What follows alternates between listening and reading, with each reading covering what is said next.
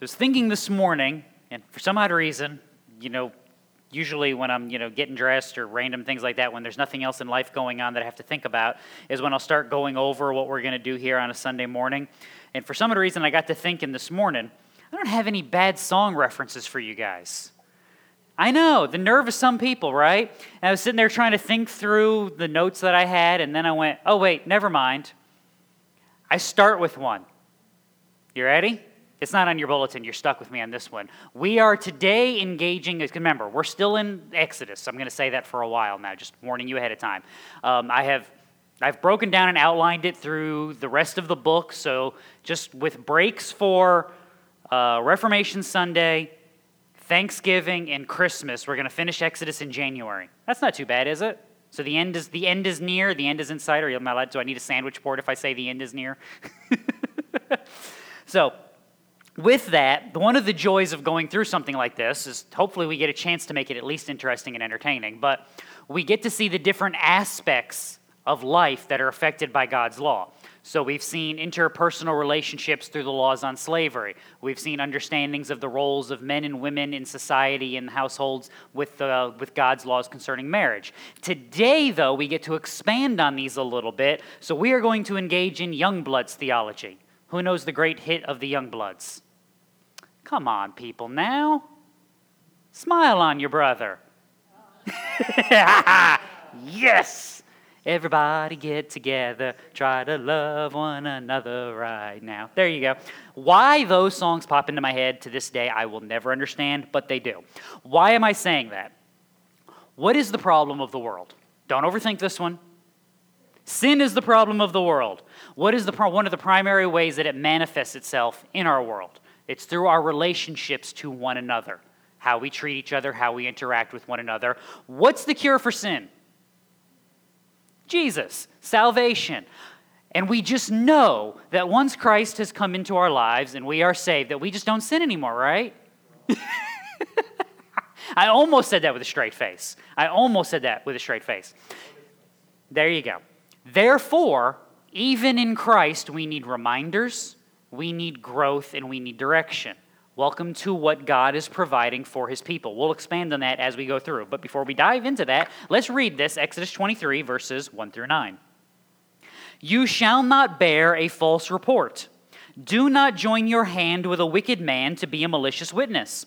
You shall not follow the masses in doing evil, nor shall you testify in a dispute so as to turn aside after a multitude in order to pervert justice. Nor shall you be partial to a poor man in his dispute. If you meet your enemy's ox or his donkey wandering away, you shall surely return it to him. If you see the donkey of one who hates you lying helpless under its load, you shall refrain from leaving it to him. You shall surely release it with him. You shall not pervert the justice due to your needy brother in his dispute. Keep far from a false charge, and do not kill the innocent or the righteous, for I will not acquit the guilty. You shall not take a bribe, for a bribe blinds the clear-sighted and subverts the cause of the just. You shall not oppress a stranger, since you yourselves know the feelings of a stranger, for you also were strangers in the land of Egypt. I promise it's not as dry as it just sounded when we read it, I promise. Okay, I promise to try to make it interesting. Is that better? All right. More in this than we realize. You shall not bear a false report. Do not join your hand with a wicked man to be a malicious witness. This is our big fancy theological term of the day, duh. As we have done thus far, whenever God gives you an exposition of the commandment, we should be reminded of the commandment. Exodus 20, verse 16. You shall not bear false witness against your neighbor. Did you ever bother to ask yourself, why not? Of course you didn't, because you read that and went, well, I shouldn't do that because that's what God's told me to do. Christian, just like when you were a kid, when your parents looked at you and said, because I said so, what did you immediately think? That's not a reason. That's why I'm going to do it, because I don't want to die right now, but that's still not a reason. At some point down the road, you wanted what? You needed more than that. And you should get it, because that's part of discipleship and training and explaining to you not just what to do, but why you are to do it. You've heard me say, there are times when I just need you to do this right now, but there should never be a time when the explanation is not given. The same is true with God's relationship. Ask yourself, not in a sinful way, but ask yourself in an understanding way, why is this the importance of the command? And the answer is found in your Bible, Proverbs chapter 12.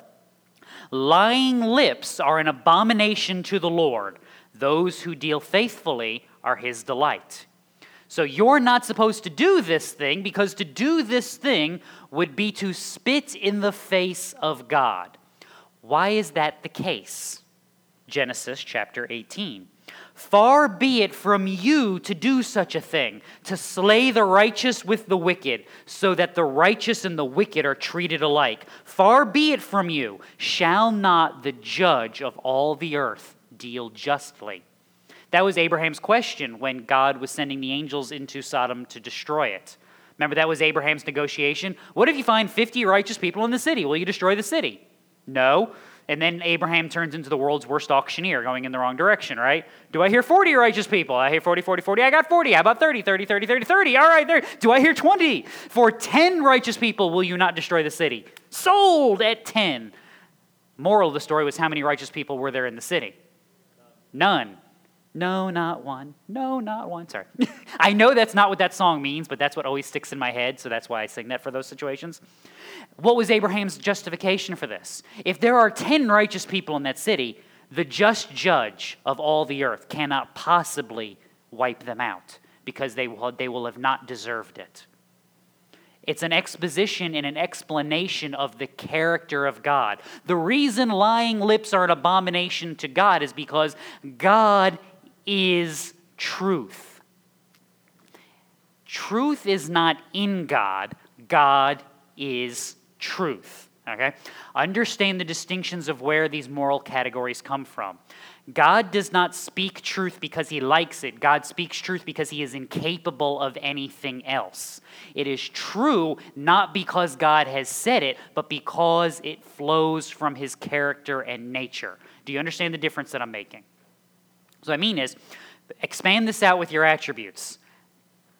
God loves not because he wants to demonstrate love, because one of the base character and natures of God is that of love. Same with mercy. Same with grace. Same, by the way, with justice, righteousness. This is why the wrath of God appears in Scripture and in the world around you, because his pure and perfect justice demands that when something is wrong and when wrong is committed, that punishment should be meted out. It is a necessity because of the character and nature of God. We do not declare something just simply because God says that's the right way to do it. God declares that it's the right way to do it because he himself is the standard of right and wrong, and that wrong thing violates that standard. Therefore, he proclaims to you what is good and right. Hence, he is the just judge. Hence, lying is an abomination against the true character of God, the truth as a character of God. Hence, you, as his people, should not do this. Remember this. I got to come back around. You ready? When did Israel receive the law? After what major event? What book are we in? Don't overthink it. I try to give you the softball questions, not the fast pitch softball ones. I mean, like the little... There you go. We set it right up there in the T. What is the Exodus a picture of?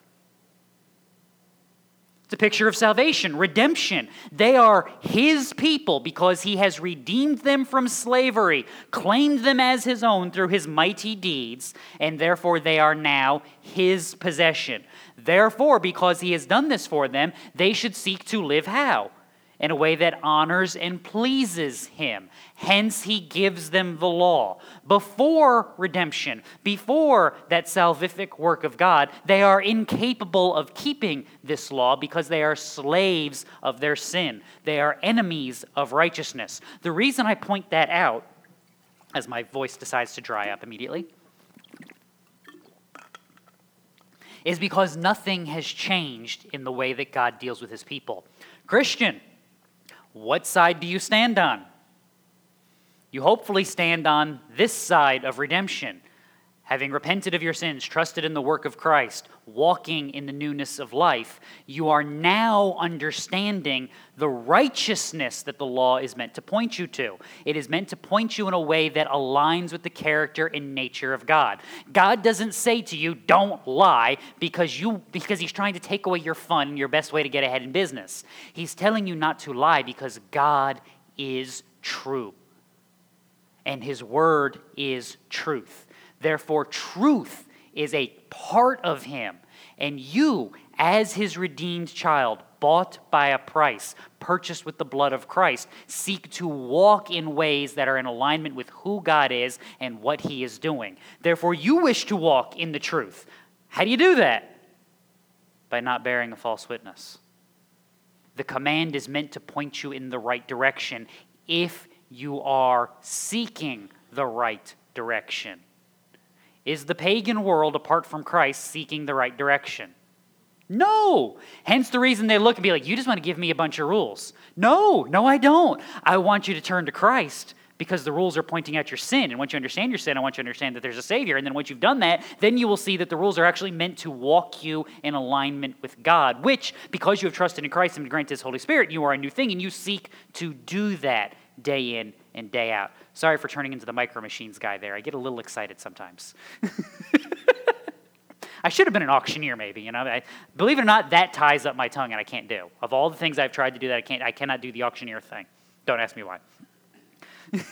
Anyway, verse 2.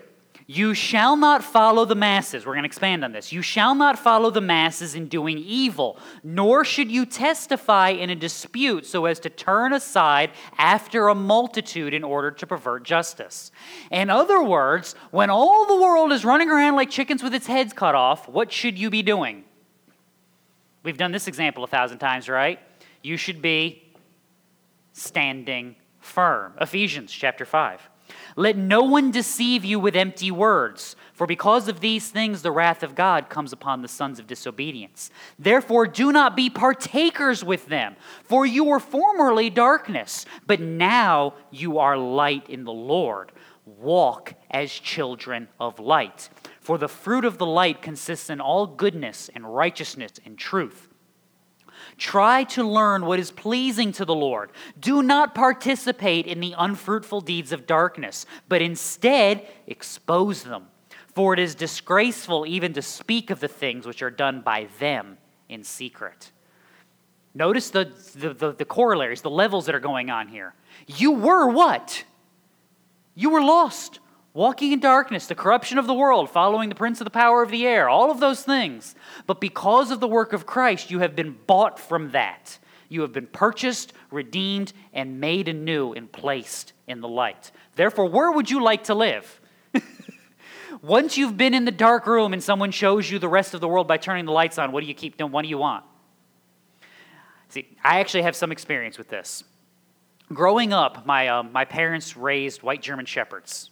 When I was a kid all the way through my teenage years. When we lived in Connecticut, it was awesome because at least one out of every of our litters, the highway patrol would come and grab them, Connecticut State Police, because they thought they were the best police. They were the best canine units. Because if you think people are terrified when you turn a Belgian Malinois loose on them or you turn a German Shepherd loose on them, imagine what happens when you open the door and this solid white thing comes chasing after them.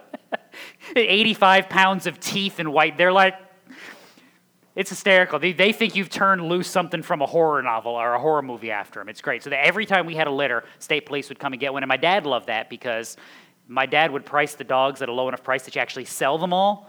But when the state comes calling, you know what they get charged?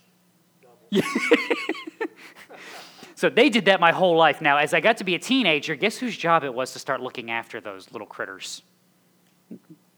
I spent one summer when I was about 12 or 13 years old, I spent an entire 6 consecutive days with exceptional bathroom and shower breaks in a whelping box.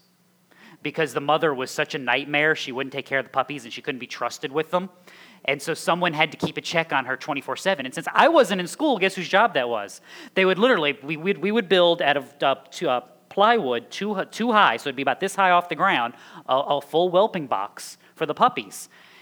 And my parents would go to bed with me in the box, and they would drop off the TV guide and the remote control with me sitting in the box. for over a week. That was my life. Now, I tell you that story to tell you this part of the story. You leave those puppies in that whelping box as long as you can. German Shepherd puppies won't open their eyes the first week. Once they open their eyes, then they'll start getting leg strength because they can see where they're going, and they'll start walking. And it's usually around the 2 to 3 week mark that they look like puppies and they're scampering around and they're playing. The reason why they're this big and you build the box this big is so they can't see out of it. Because once they discover there's an outside world, where they never want to be anymore? In that whelping box, ever. So once you take them out, when they're awake, imagine 12 of them. But you leave them in there and tolerate it because you don't want to chase them all around the house. Christian, you should be the puppy in the box. Yes, this is where we're going with this. Why? Because they've seen what? They've seen these walls, and that's all they know, and they're happy here. The pagan is happy in his darkened world. He doesn't know there's anything better. He's thrilled. He doesn't know the wrath of God abides. He doesn't care about his sin. But once you take the puppy and you put him out in the world, it's like, there's all of this. Christian, that's us. We've been redeemed from sin, shown how it corrupts, how it destroys, how it ruins lives, and how it creates all sorts of chaos. We have seen the goodness of God, seen the wonders of his kingdom, seen the mercy of his grace. How could we ever want to leave that and go back? And the answer is you couldn't. And that's the argument Paul is making in Ephesians 5. Because that's the case, when you see the people of the darkness running back and forth, you don't follow after them. You stay in the light. It's one of the few times you're supposed to go to the light. Isn't that every movie? Don't go to the light. Don't go. Yeah. As Christians, you go to the light. You are the moth to the bug zapper. Enjoy. There is not death on the other end. There is life. Don't ask me where that example comes from. That's what's being argued here. Don't follow the masses in doing evil. Because what are sinful people going to do? As I explained in Sunday school this morning, sometimes in a sinful world, sinful people will do sinful things sinfully. Who'd have thunk that one, right? That's what they do. That's the masses, going after the desires of their heart, the lusts of their flesh, the wants of their eyes, all of these things. They're going to do that. Christian, you're told, be planted. Stand firm. Ephesians 4 tells you this. Ephesians 5 tells you this. Luke 6 tells you this. Colossians 2 tells you this. Be planted, be grounded, be rooted, dig into the solid foundation. I think I just covered all those Bible verses I just mentioned. They're all there to tell you because as the world just keeps going back and forth, you're supposed to be saying, no, that's not the wrong way. That's the wrong way to go. Don't do that. Shine the light upon that sin. Staying where we are. When the sin goes this way, we take the spotlight and we do what? We move it with the sin, and we just continue. As I mentioned this morning, we're supposed to be above the fray, standing in righteousness, walking in godliness. Why? Because we've been called out of it. We know the difference. Don't you ever do this with children? Where you're like, you make, when kids don't appreciate it because they have the palates of children? And you're like, I don't like that. I want a peanut butter sandwich. What's wrong with you? You know what? Never mind. You'll figure this out when you get older, and when you learn to like actual food, then you'll wonder, why did I live on, Cheerios and peanut butter my entire life? Same thing in the Christian walk. We have seen the goodness. Why would we turn to something less than? Then we continue. Nor shall you be partial to a poor man in his dispute. That one verse should explain to you why our world is as crazy as it is. Because that one verse smacks of everything that the current world is trying to argue for and about. Proverbs chapter 30. 2 things I ask of you. Do not refuse me before I die. Keep deception and lies far from me. Give me neither poverty nor riches. Feed me with the food that is my portion, that I not be full and deny you and say, who is the Lord? Or that I not be in want and steal and profane the name of my God. Does justice discriminate? Should it? Now, you answered that according to your world, so let's ask it this way. Let me make the distinction for you.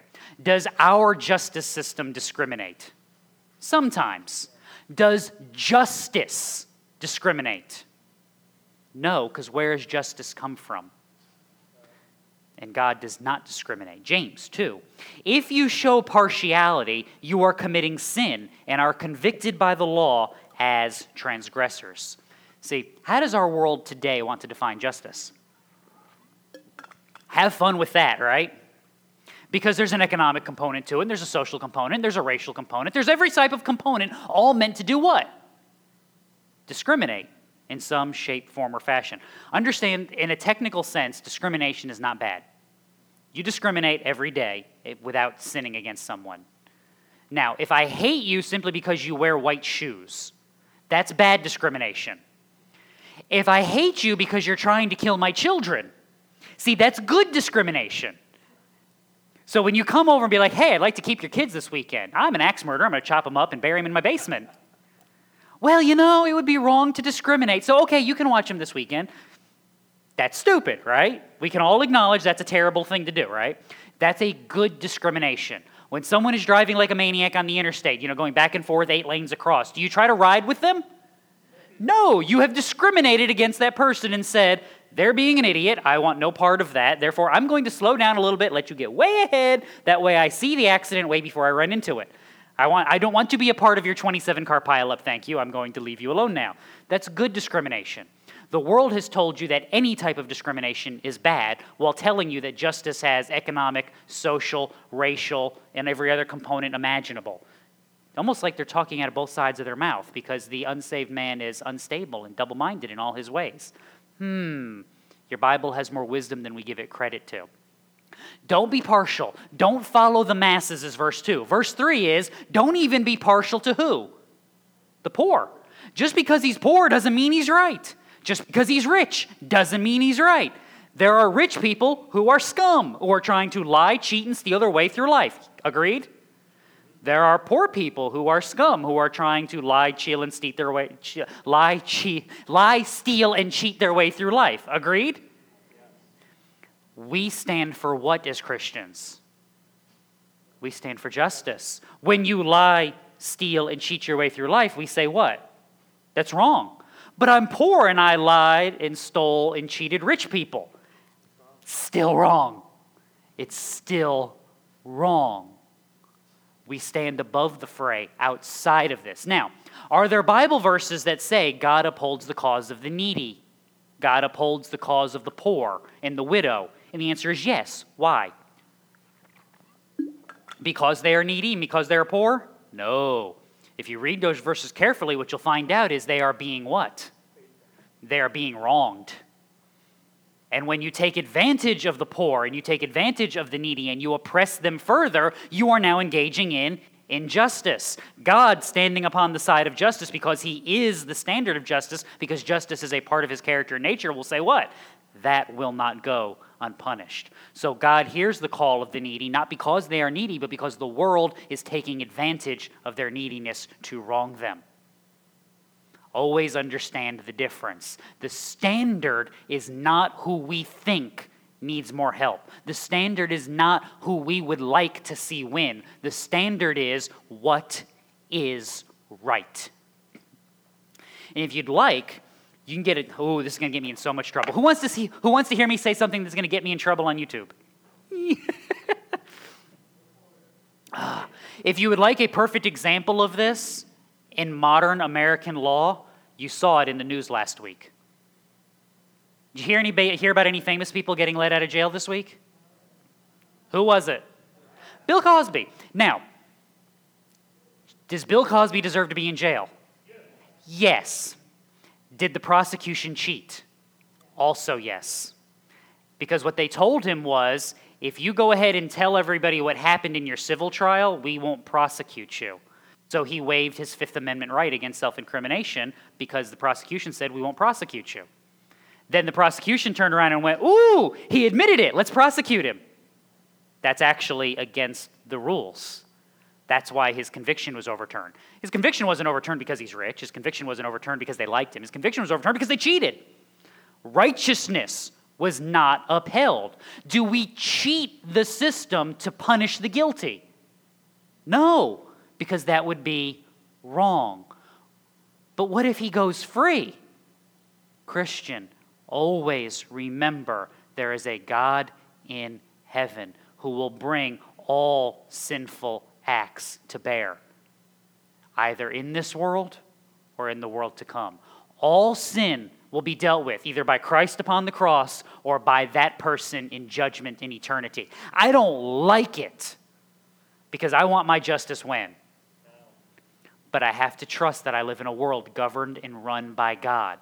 So I don't show favorites. I don't play both sides. I don't pick a side. I stand above the fray and stand for what is good and right, because that is where God stands. And I know that if I do that, I'm standing where God is, and that no matter what happens in this world, in eternity, in his kingdom, God's justice will reign, and what is right and good will be done. That ought to be fun. Verse 4, if you meet your enemy's ox or his donkey wandering away, you shall surely return it to him. But he's an enemy. I don't like him. And I can take advantage of the situation. Matthew chapter 5. You have heard that it was said, you shall love your neighbor and hate your enemy. But I say to you, love your enemies and pray for those who persecute you, so that you may be sons of your Father who is in heaven. For he causes his sun to rise on the evil and the good, and sends rain on the righteous and the unrighteous. Notice the reasoning there. See, did the sun only rise, and that's S-U-N in that verse, by the way. Did the sun only rise on Christians today? No. The sun rose on everybody, good, bad, and ugly, whether you liked it or not. Vern, you have experience with this. Do you have corrupt farming buddies that still get rain like you do? I'm not asking you to name their names. Hypothetically, yeah. If one farmer is doing everything right and his neighbor is doing everything wrong, when the rain comes, it is only rain on one guy's field. No, it rains where? Everywhere. Oh, except this year, yeah. The rising tide raises how many boats? All of them, unless you put holes in the bottom, right? That's part of what's going on here. That's the call from Matthew 5. God grants common grace to everyone. Therefore, if you wish to be like God, you have to do what? Grant a common grace to everyone in the world. Which means when I see a nice guy on the side of the road with his car broken down, and I have opportunity, I do what? I stop and help. When I see a complete jerk on the side of the road, and he needs help, and I'm able, I do what? Help him. So when little old lady, struggling down the interstate pulls over because her tire blows out, you pull over and help her change the tire. When lunatic going back and forth across the highway does the same thing, you do the same thing. They don't matter. You stand for what is good and right in the sight of God. Once again, what's my standard? Who they are or who God is? That's part of what this is going on. That's why Jesus continues in Matthew 5. You are to be perfect as your heavenly Father is perfect. See, we forget that's the goal. Now, disclaimer, are we going to get there in this life? No. But does that mean it's not the goal? No. I don't always like that that's the goal, because you know who that always convicts? Me. Because I'm always reminded that I could have done something there, or I could have said something there. And that's part of the grace that I remember. Man, how busted and broken am I? And yet I'm still his child. I'm still a resident of his kingdom. I'm still being used for the building up of his kingdom. He still loves me, and he still died for me. Thank you. And therefore I can encounter the next situation. How? Fresh eyes, renewed mind, cleansed heart, opportunity upon opportunity. I keep walking, seeing the world going back and forth, putting all of this together, seeing the opportunities and trusting that, again, I don't have to take sides. I don't have to evaluate who you are. I have to do what is good and right in the sight of God. Likewise, if you see a donkey of one who hates you lying helpless under its load, you shall refrain from leaving it to him. You shall surely release it with him. This is an odd little descriptor in the ancient world, because how many of you have ever packed an animal for travel? Yeah, we don't do this anymore. You have to be precise about it. Like when you load your car for a trip, so like you say you put stuff in the back or you put something on the roof rack and the whole night, you try to do it in a balanced manner, right? But let's be honest. On a modern automobile, if you offload by a couple 100 pounds, are you going to go flying off the highway? No. The car doesn't just get a stiff wind and start doing cartwheels because you put 40 pounds on this side and 100 pounds on the other side. Shocks are pretty resilient. They do a pretty good job of managing the load. Animals, however, don't. If you misload a donkey by 40, 50 pounds on a side, over the course of a trip, you could have some issues. The pack wears differently, it rubs wrong, feet, the ground. And there reaches a point, this is why, anybody ever been to the Grand Canyon? Did you do the walking trail with, you'll notice they don't use horses for that. They use mules and donkeys. You know why? Horses are dumber, and they're less stubborn. So you can make a horse do something that the horse should not do. A horse is kind of like a German Shepherd. You can train that dog to do things that it should not do that will be a detriment to that dog. You can train a horse to do that. You can't make a mule or a donkey do that. They will sit. That's where stubborn as a mule comes from. If that rocky road down to the bottom of the canyon is unsafe, a horse will go down it because he's supposed to do what? I go down the trail. A mule will be like, you have lost your mind. I am not going down that. And they'll just sit down. They will just sit there. And that's where you get Balaam's story is you can beat them and you know what they're going to do? I don't care. They will kick at you. They will bite at you. But no. Imagine you packed him wrong and he's got saddle sores on his side and he's got a leg hurt. You know what that thing's going to do? He's going to lay there until you take that pack off of my back. Now imagine you're in a bad part of town. You're on a rough road because back in this world, you could be miles in between cities with who? Who knows? Thieves, robbers, all sorts of marauding groups of folks. And now you got this donkey and you got to try to redo his pack real quick. And you got to move 40, 50, 100 pounds, 200 pounds of stuff. Wouldn't you like some help? Yes. That's part of going on here. You see somebody you hate dealing with this, you don't get to walk and be like, not your day, is it, bud? Have fun. Hoping nobody robs you blind. You have to do what? Even if I don't like him. Why? I urge, 1 Timothy 2, I urge that entreaties and prayers, petitions and thanksgivings be made on behalf of all men. How many men? All of them. For kings and all who are in authority, so that we may lead a tranquil and quiet life in all godliness and dignity. This is good and acceptable in the sight of God our Savior, who desires all men to be saved and to come to the knowledge of the truth. In other words, don't play favorites. When you pray for your world, pray for who in the world? When you pray for your president, pray for your president, whether you voted for him or you didn't, whether you like him or whether you hate him. Pray for the politicians you like and pray for the politicians you don't like. You want to have some real fun with your spiritual life? Start praying for the politicians you really don't like. You'll start evaluating your prayer life real quick and understanding how dark your heart can actually be. Why are these things the case?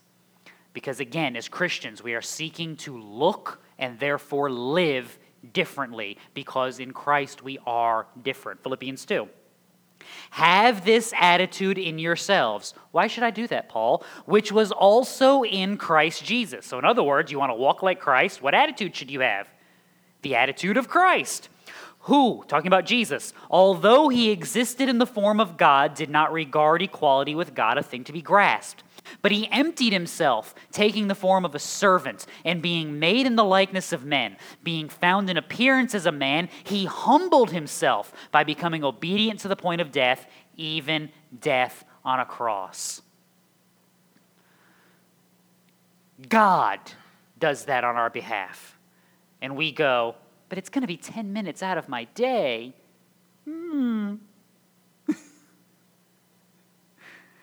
Just think about that for a second. In those moments, who's your Savior? It's supposed to be him, but who are you acting like it is? It's my time. It's my day. It's me. And look, you want to talk about the one person on the planet who is not wired for this? You're looking at him. I schedule everything, whether I write it down or not. Drives my wife up a wall. That's why you see me losing my mind for my microphone, because you know what I know? There are a grand total of about 3 places on the planet that this microphone can be. Because when I take it off, you know where I put it? The same place every time.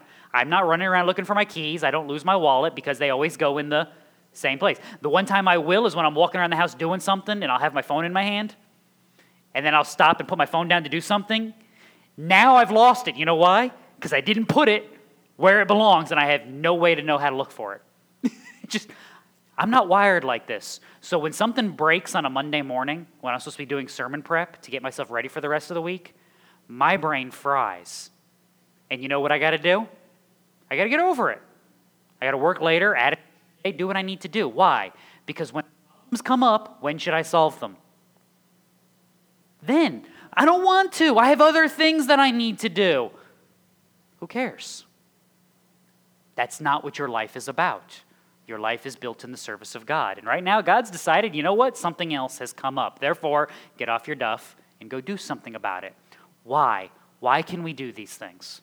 Why do you have these little conviction moments? Why can you evaluate rightly, understand rightly, and therefore walk rightly? 1 Corinthians 2. A natural man, read pagan, does not accept the things of the Spirit of God. They are foolishness to him, and he can't understand them because they're spiritually understood. But he who is spiritual, read Christian, appraises all things and is appraised by no one. For who has known the mind of the Lord, that he will instruct him? We have the mind of Christ.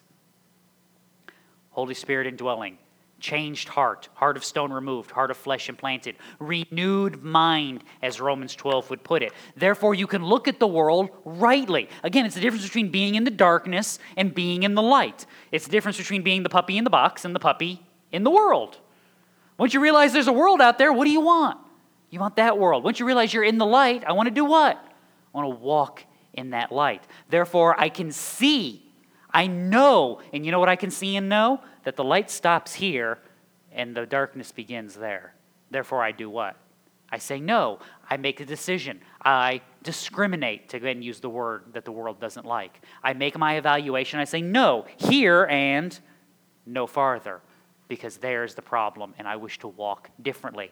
I can do that because I can think rightly, I can evaluate, I can move beyond my petty differences, my wants, my desires, the desires of my eyes, the lusts of my flesh. I can see past those things and live in godliness because I'm evaluating the world rightly, forsaking myself, taking up my cross, following after God each and every day. So, you shall not pervert the justice due your needy brother in his dispute. So, we don't take sides if he's poor. We don't take sides against him if he's poor, because whose problem would that then be? Be my problem, and where would that problem be? It reveals what I desire, reveals the problems in my soul and in my heart. They get down to the core of me. If I'm willing to pervert justice to get something that I want or to make sure you don't get something that you want, that's showing a problem in my heart, not yours. James talks about this, James 4. What is the source of quarrels and conflicts among you? That's a good question, right? In other words, what's wrong in the world today? Is not the source your pleasures that wage war in your members? You lust and you do not have, so you commit murder. You're envious and you can't obtain, so you fight and you quarrel. You do not have because you do not ask. And you ask and you do not receive because you ask with wrong motives so that you may spend it on your pleasures. Like, I've been asking God for $1 million my whole life, and he's never given it to me. Why not? 1, he's not obligated to. 2, what were you going to do with it? It's a real good question, isn't it?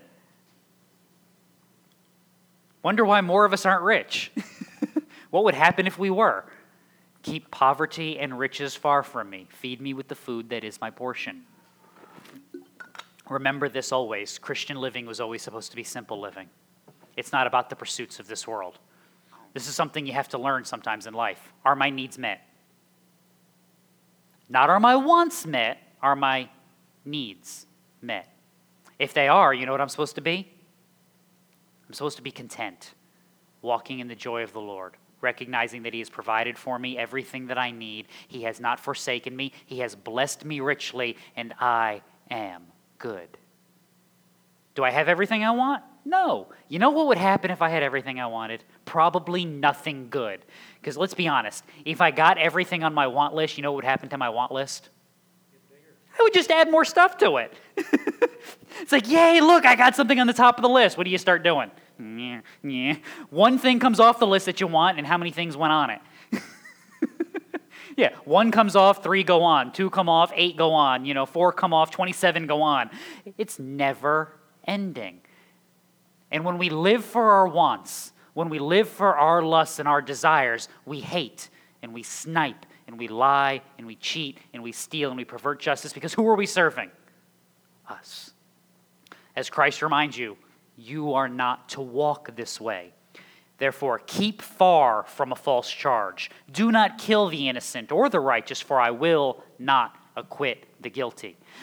That's your reminder of the point I made earlier. Walk rightly, knowing where will justice ultimately be found. If you have been raised up with Christ, keep seeking the things above where Christ is, seated at the right hand of God. Set your mind on the things that are above, not on the things that are on earth. For you have died, and your life is hidden with Christ in God. And when Christ, who is our life, is revealed, then you also will be revealed with him in glory. So that's a reminder for both the Christian and the non-Christian. I seek higher, better things. I seek eternity because that's where the reward is. That's where righteousness is. That's where justice is.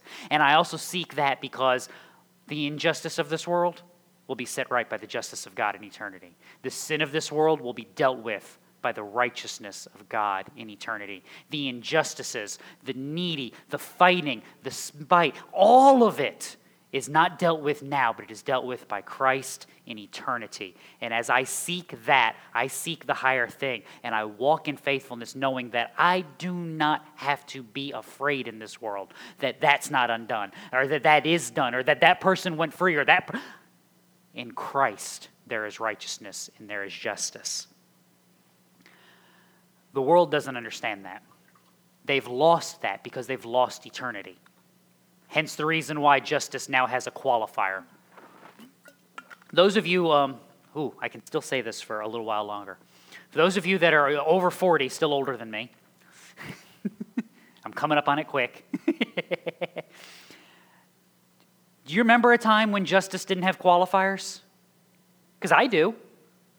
We just talked about what was just, what was right, not what was environmentally just. Or what was economic, that's my favorite, by the way. Environmental justice is my new favorite. But, what was economically just or what was socially just? No, we just had right and we had wrong. And you picked one and you just had to deal with your decision. The reason we've added the qualifiers in the world is because the world has said, what's this God you keep speaking about? We don't like him, we don't believe in him, we don't trust him. Therefore, we would like to reject not some of what he has given us, but we would like to reject all of what he has given us. I mentioned earlier, before communion, we lived in a country founded on these principles. Meaning, as we reject principles of godliness, we reject the principles of our own founding. I'm not saying we're founded by Christians, but we're founded by people with a godly worldview who understood that there was a right and a wrong and an accounting before God. That's a good thing for a nation, because where does it place the responsibility? On you and on me. And it reminds you that there's a higher authority. By the way, you want your government to have a higher authority. Because if your government does not realize that God will call it to account, you know what they do? They sit in his chair. And any government and any person that tries to sit in God's chair is going to do really bad things in really bad ways to lots and lots of people. And if you don't believe me, go look at a history book from the 20th century. The 20th century is full of it throughout this world. That's what happens when God is rejected. Keeping our perspective is what allows all these other commands to fall into place. Keeping our perspective allows us to understand that how I walk will be determined by who? Me. And how I walk will be determined by what I'm walking towards and why I'm walking in that direction. Because I can say I want to walk towards godliness all I want, but if I want to do it Frank Sinatra style, my way, I got a second song in there, go team. If I want to do it like that, will I get where I'm going? No, I got the wrong map. I can't go my way. I can't go your way. I have to go God's way if I want to get to where I'm going. I have to go the right place, in the right direction, and in the right way. Case in point, can you go hop on 20 and drive backwards? I mean, you just hop on 20 and be like, I'm going the speed limit. I'm signaling when I change lanes. I'm not running into anybody. Police can be like, oh, well, in that case, carry on. Have a nice day. They say no to that. Why? Because that's not how this is done. That's not how this works. That's not how any of this works. You have to do it the right way. That's why we have cell phone laws now, right? You can drive safely, but you can't drive safely on your phone. Because if you see you on your phone, you're no longer driving safely. But I'm fine. I signaled. I didn't hit anybody. I'm doing just fine. No, that's the wrong way to do it. Christian, there's a right and a wrong way to do it. Micah chapter 6. With what shall I come to the Lord and bow myself before the God on high? Shall I come to him with burnt offerings, with yearling calves? Does the Lord take delight in thousands of rams, in 10,000 rivers of oil? Shall I present my firstborn for my rebellious acts, the fruit of my body for the sin of my soul? He has told you, O man, what is good, and what does the Lord require of you? To do justice, to love kindness, and to walk humbly with your God. Always remember the direction of things. When did Israel receive this law? After they were redeemed. They were redeemed and set upon a new path to walk in godliness, and then God told them how they were to do it. So does that mean they weren't to bring the sacrifice? No, they were commanded to bring the sacrifice. Why? Because the sacrifice taught them how God redeems, what they were in the sight of him, and how they were to live. And it pointed them to a fuller, better sacrifice. Hence the reason why you're given these commands and why Israel was given these commands, because they teach you how you are to walk in that new godliness. How do I not bear false witness? Because let's be honest, that's a pretty vague command at the end of the day. Don't bear false witness. What does that look like? Here's an example. Not bearing false witness is more than just, I didn't lie to anybody today. Not bearing false witness is looking at the unfruitful deeds of darkness and doing what? Exposing them. That's what Ephesians 5:11 tells you. Don't participate. Don't look. Shine the light. To know that something is wrong and to proclaim that it is not wrong is to participate. It is to bear false witness. The standard is better than, I didn't lie to anybody today. Did you walk in the truth? Because there's a difference between those two things. And that's the command that God has given you. It's not don't lie. It's walk actively in the truth because God is truth. So let's land this. You shall not take a bribe, for a bribe blinds the clear-sighted and subverts the cause of the just. We get that. Because what have you done if you take a bribe? I've chosen a side, haven't I? When I choose a side, am I objective? No. I'm now saying I have a vested interest. You paid money, so you get to win. That's not justice. That's walking in the wrong direction. Justice and righteousness are buds. They lock arms, they hold hands, and they walk in the direction together. You cannot have justice apart from righteousness because you cannot bring justice when you are walking in a sin. You cannot bring justice when you are walking in your sin. You cannot bring justice when you are serving a God other than God on high. They go together. And this is why, what's the symbol for our justice system? This is part of the foundations. It's the lady holding the scales. What's remarkable about her? She's blind. Because it's supposed to be what? I hear the evidence, I weigh the case, and I grant justice. I don't care who's on this side. I don't care who's on this side. You're not right if you're rich. You're not right if you're poor. You're not right if you're white. You're not right if you're black. It matters what happened. That's justice. That's also righteousness. I treat you how? In a common grace, because God calls me to love the Lord my God with all my heart, soul, mind, and strength, and then to do what? To love my neighbor as myself. To not play favorites. To not discriminate on the basis of anything that is trivial. But if I'm going to discriminate against a person, to discriminate on what grounds? Righteousness. You shall not oppress a stranger, since you yourselves know the feelings of a stranger, for you were also strangers in the land of Egypt. This is perfect for us on a Communion Sunday because I am forever reminding you that communion has you looking in how many directions? No. You're always looking in a godly direction. I'm being more technical on you. How often are you tempted during a Communion Sunday to look back at the work of Christ? You should be every time. That's part of it, right? If that's where you stop, you missed it. When you look back at the work of Christ, which else should you immediately do?